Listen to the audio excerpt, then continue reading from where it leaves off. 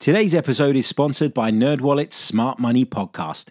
NerdWallet's trusted financial journalists use fact-based reporting for some much-needed clarity in the finance world, helping you make smarter decisions with your money. The nerds have helped me get smarter about things like planning for my tax bills so I don't dread April every year, producing a balanced budget, not just for football, and saving on travel because spending less on airfares means more money for an extra night and maybe a fancy dinner too. Listen to NerdWallet's Smart Money Podcast on your favorite podcast app. Future you will thank you.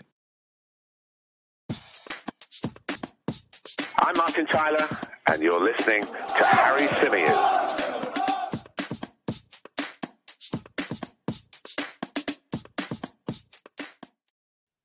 Hello, good evening, and welcome back to another live edition of the Chronicles of a Gooner, the Arsenal podcast, part of the 90 Min Football Network. As ever, I'm your host, Harry Symeou, and our tactical analysis show returns. We haven't done one of these for a long time. Why? Because we all can see the pattern of play now. We've all kind of got used to what Mikel Arteta is doing. I think at the beginning of his managerial tenure, there was a lot of opportunity to kind of explore new things and some of the new ideas that he'd brought to the table.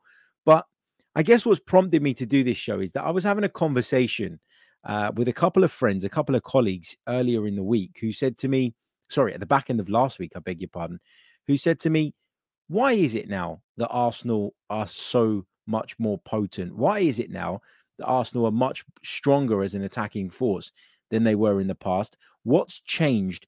Is it the signing of Gabby Jesus? Now, the signing of Gabby Jesus is one part of it, and the signing of Gabby Jesus is a significant part of it, but there are other factors as to why Arsenal have dramatically improved as an attacking force, and that is down to Mikel Arteta, some of the tactical tweaks, the regeneration of the midfield, the remodeling of the midfield. We're going to come on to all of that. We're going to break it down for you right here on the Tactical Analysis Show.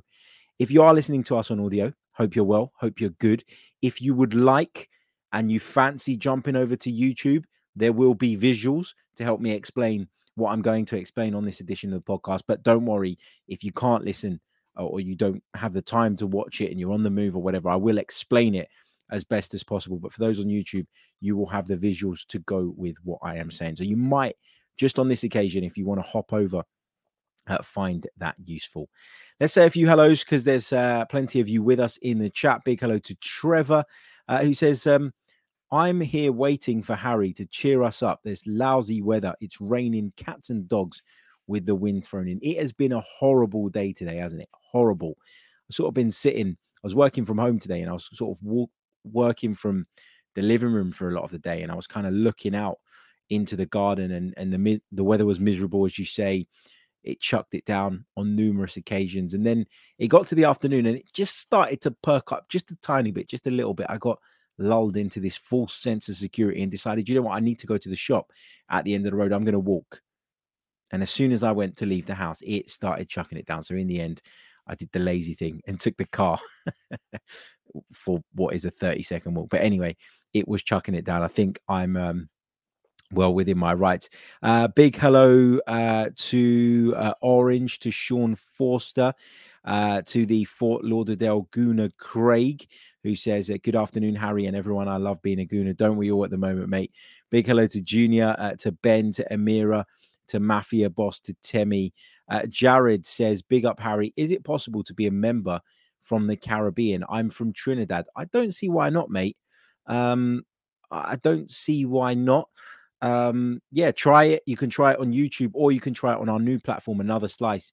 The link to the website is in the description. You'll get more if you go over there. That's why we're encouraging everybody to pick up their memberships if they can and move them over to Another Slice, because you'll get plenty more, and there's a bit of members content coming your way on Thursday this week, I think. Big hello to Trev. Hope you're well, my friend. Henry says, good evening, H. Are you in your seat tomorrow? I'm not. I was going to be until today. And I found out I'm covering the game for work on Thursday. So I'm going to be in the press area again. But yeah, I was kind of looking forward actually to going back to my seat, because it's been a few games since I've been there now. But no, I'm not. Unfortunately, I'm sorry, mate. It would have been great to say hello, of course. Munir joins us from Ethiopia. Nilton is with us from New Jersey, and Dave is in the chat too. Hope you're good. Okay, let's get into this. Let's do it. Let's do our tactical analysis of how Mikel Arteta fixed the Arsenal attack. So the first point is, or I guess the obvious place to look is the centre forward position, right?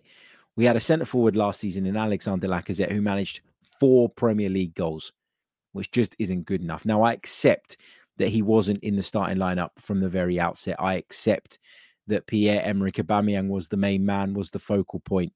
But pretty early into the season, it became clear that A, Aubameyang was out of form, and B, something bigger had gone down, and that his future at the club was in the balance.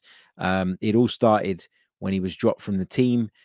We heard of a disciplinary issue, and that just seemed to rumble on and on and on. And, you know, in the end, when it got to January, it was decided by Arsenal Football Club, probably by Pierre-Emerick Aubameyang's camp, although he might not tell you the same story, that he needed to get out of there. Arsenal needed to get him out. And that Mikel Arteta was not going to put up with this nonsense anymore. And so the responsibility of leading the Arsenal line, the burden of having to score most of Arsenal's goals, had been inherited by Alexander Lacazette from Pierre-Emerick Aubameyang, perhaps unexpectedly on his part. And the problem was at the time that we weren't scoring enough goals from other areas of the park. Okay, people were very sort of, you know, positive about Saka last season and about Smith Rowe. And obviously they contributed, and Martinelli a bit as well. But, you know, Odegaard too, I guess you could add into that mix. But at the end of the day, they weren't producing at the level required if you want to be right at the top of the Premier League. And we did that comparison on numerous occasions, didn't we, last season? How many times did I bring up the Premier League goal scorers chart and say to you guys, look at the wingers like Son, like Jared Bowen, people like that who were producing last season, Rafinha of Leeds, and look at where they're at and look at where our guys are at. Now, of course, they're young. Of course, they're developing, but it just goes to show you that if you don't score enough goals, if not everybody pulls their weight, particularly when you don't have a centre forward producing with any regularity, then you got a problem.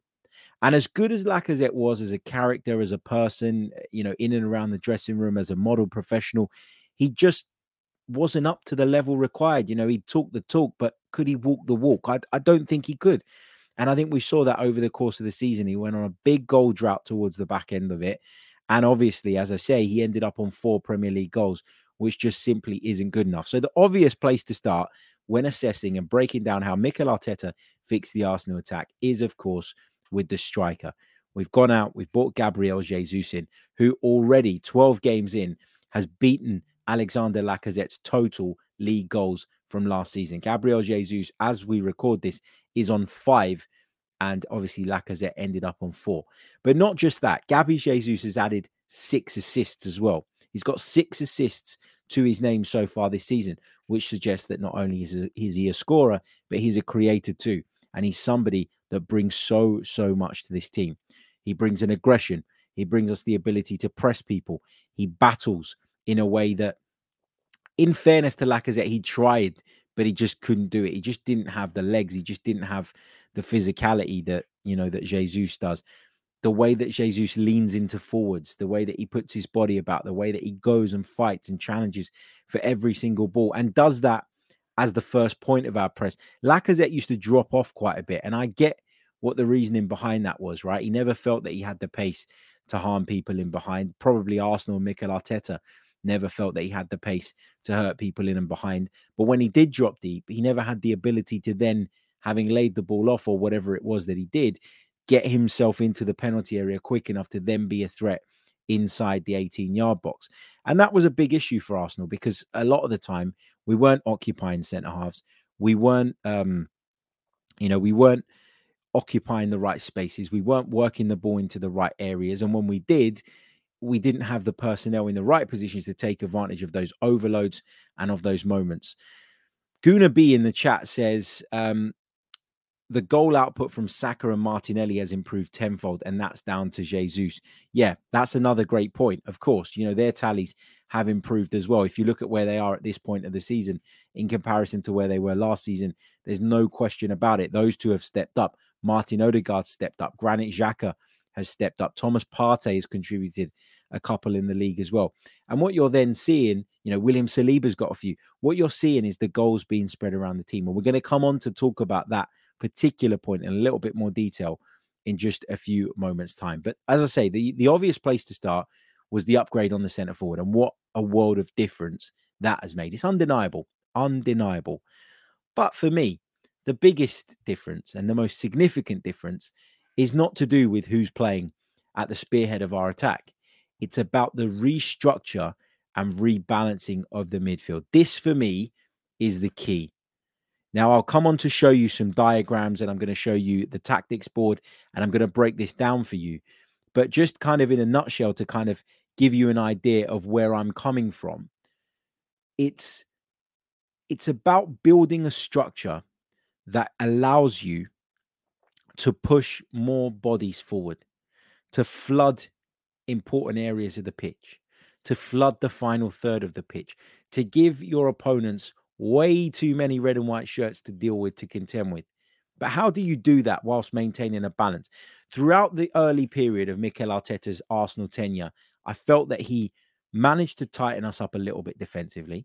I felt that he managed to make us better on the transition from a defensive standpoint, i.e., we weren't getting caught out on the break as often. But where we struggled was to then find that balance, was to maintain that level of stability, but then not mean that takes away all the spark and all the creativity and the ability to get numbers forward. And what's changed is that the personnel has changed over time. You've now got two centre halves in Gabriel and Saliba who can squeeze right up to the halfway line and are confident that if you drop a ball over the top of them, A, they've got the aerial ability to challenge with pretty much anyone in the division, and B, they've got the pace and the mobility to get across the ground and deal with those situations when they need to. So that's number one. The introduction of inverted fullbacks has added greater stability to the midfield and to that central core area of the pitch where you want to defend first and foremost. And then, of course, the ability to progress the ball, which is something that we can now do, because not only do we have a Rolls Royce of a midfielder in Thomas Partey sitting in there, but we've also got centre halves and inverted fullbacks who can do the same. So let me bring up the tactics board and let me share with you guys exactly what I mean. And actually, before I do that, let's put this into context, okay? So when I'm saying that Arsenal have, or that Mikel Arteta has fixed the attack, Arsenal have 30 goals in the Premier League in their first 12 games this season. That is 17 more than the 13 we scored at this point last season. So 17 more goals. Gabriel Jesus has accounted for 5 of those in terms of what he's actually put in the back of the net. So that's not the only explanation. I know he's got some assists as well, but Lacazette got some assists, to be fair to him. So the point I'm trying to make here is that the reason this isn't just all on Jesus, although he's a huge part of it and a significant part of it, is because the jump up has been so significant that there has to be something else. There has to be something more to this. And I've done a little bit of an investigation, looking at some statistics, looking at, footage. I went back through a few games to kind of bring out some of the screenshots that I'm going to share with you guys a little bit later on. But I felt the Nottingham Forest game was the best example of this, where you could really pick out what I'm saying in terms of the positions that people uptook. But look, so I talked about the centre halves, right? I talked about Gabriel and Saliba obviously being able to squeeze up the pitch and get close to Thomas Partey. I talk about White on the right-hand side, tucking in when he wants to, when he needs to. He's also got the ability to go on the outside, which is fantastic. But he does tuck in almost alongside Thomas Partey. And we've seen, especially with Tomiyasu playing recently at left-back, I'll just change that from Tierney to Tomiyasu because that seems to be the in thing, that he will also do the same thing. He'll get into that midfield alongside Thomas Partey and give us that additional stability in that area of the park. So then what does that mean? And what does that allow Granit Xhaka and Martin Odegaard to do? Well, it allows Granit Xhaka to squeeze right up into the half space. It allows Martin Odegaard to do the same on the right-hand side. Jesus is obviously in between them as the central forward in terms of his starting position. But then it also affords Bukayo Saka and Gabby Martinelli the license to pull really wide onto the touchline. Both of them are playing on their wrong sides in terms of their stronger foot. So both of them are happy to pull out to that flank, receive the ball right on the touchline, and then drive infield into the space inside of them, because they're going onto their stronger foot and it just makes sense and it's more comfortable for them. But once you've got that ability in the likes of Thomas Partey, who is so good on the ball, and teams want to get out against us, right? When they want to get out, they squeeze their midfields up as close to the halfway line as possible. But with Partey, he knows he's got that stability around him.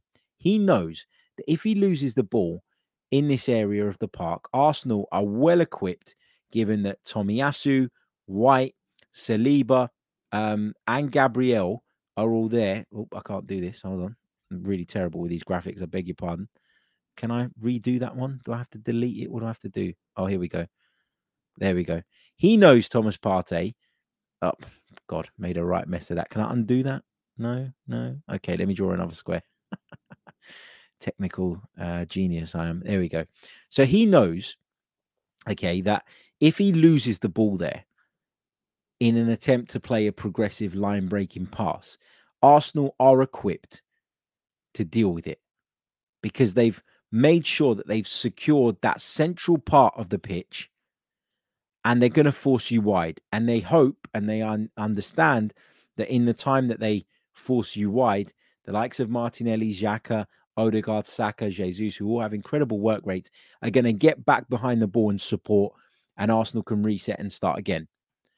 But in the event that Thomas Partey is able to play that pass, and it doesn't have to just be Thomas Partey, right? We know that Ben White can play a pass. We know that Saliba can play a pass. We've even seen Gabriel do it at times this season as well. We know that Ramsdale can easily break the lines if he needs to. But once that ball breaks the lines and gets into the Xhakas and the Odegaards, for example, or sometimes you see Partey go that little bit more direct out to Saka on the right wing, out to Martinelli on the left, whatever the decision might be on that any given day and in that any given moment, it means that Arsenal have then broken through your midfield. It means that Arsenal are through onto your back line. And it doesn't matter if you've got 3 at the back, if you've got 5 at the back. No defender wants to be put in a one-on-one situation, let alone be outnumbered. So in the worst case for us, if there is 5 at the back, well, as long as you win your individual duels and your individual battles, and if you combine well enough, you're in the danger zone. And teams panic and teams struggle to deal with that because we suffocate them in their defensive third. Now, you can't do that. You can't take the risks that Thomas Partey takes in terms of his passing. You can't take the risks that Aaron Ramsdale takes. You can't take the risks that Ben White takes in terms of always looking for that line-breaking pass at the earliest possible moment if you don't have the structure behind you to support it. And now we do, and we never did in the past. Look at the role that Granit Xhaka is playing today. Look at the position in which Granit Xhaka finds himself more often than not. This is a guy who has tripled his goal tally from last season in the Premier League already in 12 games. Thomas Partey is getting in on the act, scoring goals. Martin Odegaard has already got more than half of the total goals he managed last season in the Premier League at this stage. Martinelli is contributing. Saka is contributing. Saliba's been contributing. Arsenal are getting goals from all over the pitch, partly because of the system, but partly because we've got better individual footballers than we've had in recent years. And what that means is that there is no longer an over-reliance on one man in the way there was on Pierre-Emerick Aubameyang to get you your goals. And therefore, the likelihood of them drying up is less. Now, obviously, we went through a period where we were scoring less. There's no question about that. There's no question about that. It's a blip. We went through a blip, but we bounced back against Nottingham Forest, and everything that I'm talking about was put into play and put into practice perfectly. And I'm going to share some screenshots with you to just highlight exactly what I mean. Now, as I say, there are multiple examples over the course of the season, but I was watching the Nottingham Forest game back when I was putting this show together. So I decided to take the examples from this game because when I had briefly looked at some of the previous ones, these felt like the clearest examples of what I'm talking about, right? So let me bring up this example first and foremost, right? This is a moment in the first half where Arsenal are on the attack. Now, this is not one of the goals, but this was a build up to a move. I think in the end, the ball broke to Saka, and I think he volleyed it over the top of the crossbar, if my memory serves me correctly. But look, Thomas Partey has stepped into that midfield, okay? And he's got the ball, and he's got plenty of space. And you know why he's got the space? He's got the space because those midfielders that should be confronting him, those midfielders in Nottingham Forest colours that should be up in Thomas Partey's face, preventing him from having that space, preventing him from bringing the ball under control, preventing him from being able to pick out a teammate, are shit scared of that line of Tomiyasu, Xhaka, Martinelli, Jesus, Odegaard, and Saka is on this near side as well, out of the picture, out of the shot. You can't see him.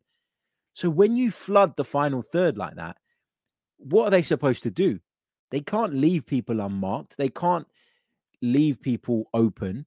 And if they go and confront you, given the numerical advantage that you have, they know that you're going to be able to pick them off and find someone in space and find someone in a good area. So this is what I'm talking about. If you're bold enough and you are brave enough to commit the bodies forward, you can create space for the likes of Thomas Partey, like we've done in this instance, because nobody wants to go and confront him from fear of leaving their man.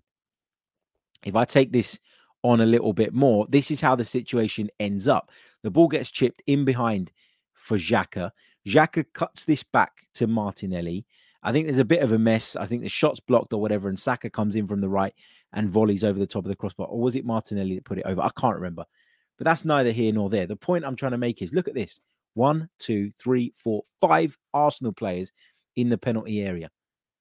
How many times did you see that last season? Not very often. Why? Because we're bolder, we're braver in our approach. Let me take this on to the second goal, which is an even better example. And that is the goal that was scored by Reiss Nelson, right? The one where he had the shot saved by the goalkeeper. It came back out to him and he put it in the top of the net. Arsenal pick up the ball. Thomas Partey in that midfield position, in the centre circle, is on the ball. This time, the Nottingham Forest midfield are a lot closer to him. This time, there's a clear gap between Thomas Partey and the front five of Arsenal, as I'm going to be calling them going forward. And they come out to confront. Sort of half-assed, but they do it. And if I take this on a little bit further to the next clip, you'll see that when the ball ends up with Reiss Nelson, Arsenal again have 4 players inside the penalty area. Now, what happened in between those 2 screenshots is that Thomas Partey, going back to this one, threaded a ball in between the number 22 and the other midfielder, I think was Freuler there, and found Granit Xhaka as part of the front 5 in a wide position. He cut it back across the penalty area. Jesus then helped it onto Nelson, and here you go. Nottingham Forest have got a swarm of Arsenal players in their penalty area to deal with.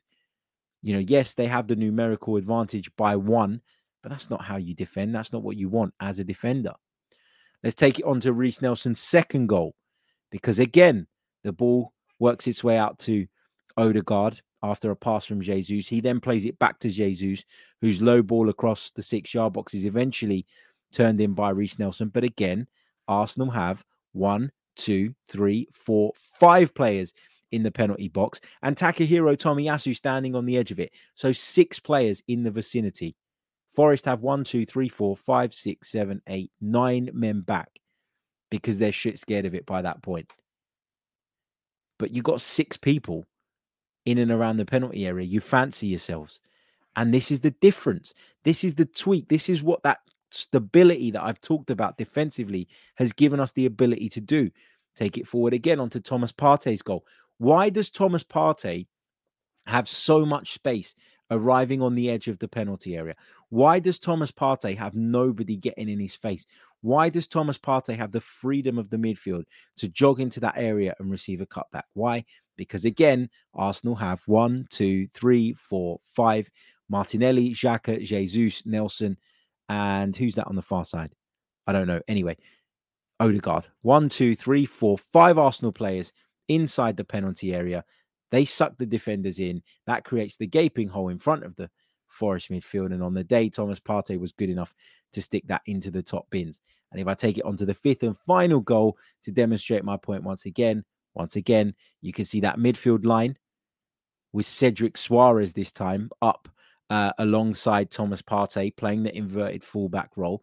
But in the box again, we have Nelson, Odegaard, Jesus, and Nketiah, and Tierney standing right on the edge of it. So again, Arsenal creating spaces and on the outside of the penalty area from which we then have time to take shots or pick out passes. But at the same time, we've got a flood of players in the penalty area there and on hand, if we can work the ball to any of them, to put the ball in the back of the net. So that's my kind of explanation about what's changed, what's different with this Arsenal side, how Mikel Arteta has fixed the attack. To summarize, it's not just about Gabriel Jesus, although I acknowledge he's been a huge part and a massive upgrade on Alex Lacazette and on Pierre-Emerick Aubameyang. But it's about the rebalancing of the midfield. It's about the structure that we've set up to defend the center of the pitch in the event that we lose possession, and the freedom that that then gives us, knowing that we trust in that group of players to do that job, to then push more bodies into the final third, create overloads, flooding the final third, as I say, and causing teams problems. Let me know if you enjoyed that. Let me know if you want to see more of this type of content. Let me know what you thought. Do you agree with me? Do you disagree with me? Always interested to know what you guys think. Let's take this super chat from Let's Have a Discussion, who says, love from India. Harry, question for you. Who is your player of the season and player of the month for October? By the way, Jesus brace is coming against Chelsea. That would be nice, wouldn't it? My player of the season so far is probably Jesus overall in terms of what he's brought to the table. Saliba's up there as well. I'd put Xhaka in the conversation. There's a few. So it's really tough. Player of the month for October, I'm going to go with Xhaka. He's contributed goals. He's done it all in this month. You have to say that. Munir says, how many goals do we have to score this season? Well, if you think about what Mikel Arteta said back in March, right? There was an interview where we were talking about our goals drying up, and Mikel Arteta said, to compete right at the top of this league, you need to score somewhere between 90 and 100 goals in a season. That's what he said. And we're averaging 2.5 goals per game right now. That's our average. So if Arsenal continue to average 2.5 goals a game, and I know it's a tall order, we would be on course to achieve 95 goals this season. So we'd be right in that sweet spot between the 90 and the 100 that Mikel Arteta set his sights on. So whether we go on to achieve that or not is one thing. I know it's not going to be easy to maintain this level throughout the duration of the season. But the fact that we're on track to deliver that after 12 games, it tells you, doesn't it, that there's been an improvement. It tells you, doesn't it, that we are moving in the right direction. And it tells you that Mikel Arteta identified a problem, identified an objective, recognized and understood what it is that we need to achieve in terms of the number of goals that we're going to be scoring, has set his stall out to do that, has found a way of getting us closer to that, and has found a way of maintaining a consistent threat and danger to our opponents, which we just didn't have last season. Amira says we finally have a defense we can trust. That's massive as well. That's key as well. I talk about rebalancing the midfield. I talk about restructuring, repurposing the midfield. If you think back to sort of seasons prior and the end of last season when we were without Thomas Partey, Mikel Arteta would like to play with two deep-lying midfielders, didn't he? We always knew that in the long run, maybe he wanted to go to a 4-3-3 or something more like that. But we always saw that he'd go for that insurance of having two deep-lying midfield players. There were signs just before Partey picked up that injury at the end of last season that we were going to stay with Xhaka playing in that more advanced role. But when Partey became injured and therefore was absent, Mikel Arteta, in my opinion, didn't feel that he could trust any of the alternatives and didn't feel that he could afford them anywhere near as much responsibility as he gives to the Ghanaian, from fear of them not being able to cope and from fear of that leaving us exposed. And then in sort of panic mode, maybe it's a bit of inexperience as well, we reverted back to the two deep line midfield players. Xhaka was playing a lot deeper, sometimes alongside El Neni, sometimes alongside Lokonga. And what we saw was that takeaway from our potency up front. and we struggle for goals towards the back end of the season. Ed M says, as a non-Arsenal fan, let me tell you, going forward, you guys are frightening. Last year, we knew you were toothless in some aspects, but now you have danger in each position. Even Xhaka and Partey are a threat. So true. Afsar says, moon the likes. Yeah, please do. You know what? Let's check in. Where are we at on likes? 50. Come on, let's get it up to 100. Let's get up to 100. Let's try and round up the subscribers to the next 100 as well. I think we're only a few away when I started the stream. It would be nice to get to 24.4, would it be? Yep, as we continue our march towards 25,000. Lucy says, hi, Harry, if you were to sign one striker out of Mitrovic and Tony in January, who would you prefer to buy? I think I'd go for Tony because I think he'd do the pressing job a little bit better, and he's younger. Is he younger? I need to check that because I'm always under the illusion, right, that Alexander Mitrovic is much older than he actually is. So Tony is 26. Mitrovic is, hold on a second, 28. So yeah, I was right. Tony's a bit younger. Yeah, I think I'd probably go for Tony out of the two because I think he's a bit more mobile and can do a bit more of what Mikel Arteta demands. Mitrovic is obviously a threat though as well. Daniel Roberts says, something I really liked is that on the corners, we leave Saliba back to defend rather than getting in the box. I assume that's because essentially we have 4 centre-backs who can all head the ball. Yeah, I think, look, normally you'd leave a fullback back. That's what the tradition has often been, isn't it? That's what a lot of people do. But when you're playing essentially with 4 centre-halves in the defence, which is what we've been doing of late, because Tomiyasu, of course, let's not forget, prior to his arrival at Arsenal, was a centre-half, probably still is in terms of his profile. And obviously Ben White playing on the right-hand side. So, yeah, you got to leave someone back. And I think they're kind of just taking it in turns. Thanks to the Football Pie and Mash podcast, who says the tactics insight was awesome, Harry. Thank you so much. You know what? We'll try and make it a weekly feature. Let's try and do that. We'll try and pick something out. Maybe it'll be on an individual player. Sometimes it will be on our game model as a team, but we'll try and do that as a regular thing.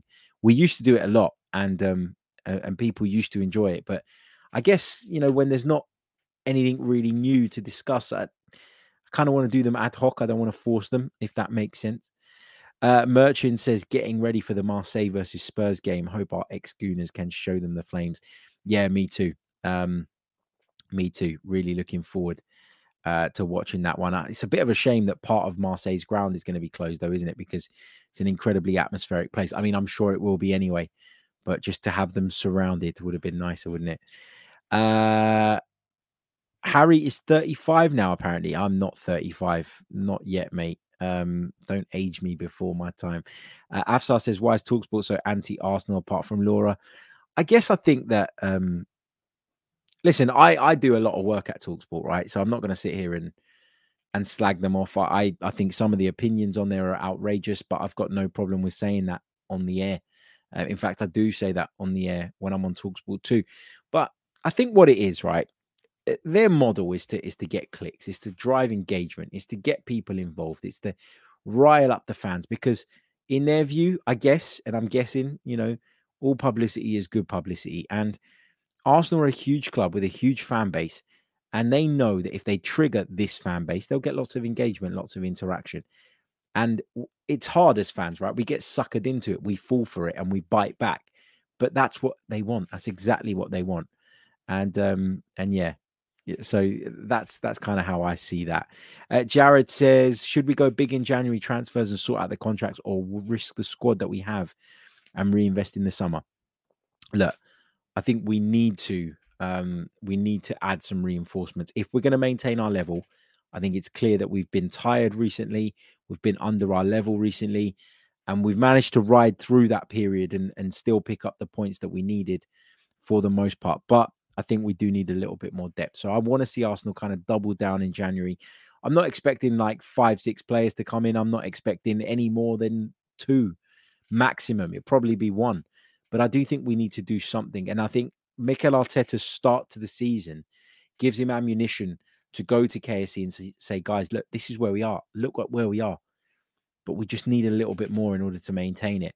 And I think he'll have some power and some goodwill off the back of this really positive start.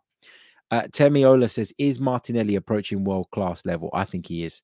I think he's been immense this season. I really do. I think he's unplayable at times. I don't think he's unplayable every week, which is why he's probably just a little bit below the very elite level at this stage, but he's still young. He's still developing. He's still moving forward. And I've got no doubt about where he could come. I remember when he burst onto the scene saying on this very podcast, and this is when the podcast was still quite young, I said something along the lines of, I don't think I've been this excited about a young Arsenal player coming through since Cesc Fabregas. And I meant that. And I still mean that. And I still maintain that. He is a fantastic talent. And I cannot wait to see him move forward. Okay. Going to leave it there. We'll do a bit of Q&A on the next show, just because I know a lot of people want to go off and watch the Spurs game, myself included. But yeah, we're back, as I say, tomorrow with the preview of the FC Zurich game. It will be a pre-record because I won't be around, but it will be out at 7 p.m. the same time. We're trying to stick to that routine of 7 p.m. UK time every single day. That means it drops in your inboxes in the evening in some parts of the world and first thing in the morning in others. But please keep supporting, keep subscribing, keep leaving likes on the videos, and I'll catch you all very, very soon with more. Until then, take care of yourselves and stay safe. Come on, you Gunners. Come on, Marseille. I'm Martin Tyler, and you're listening to Harry Symeou.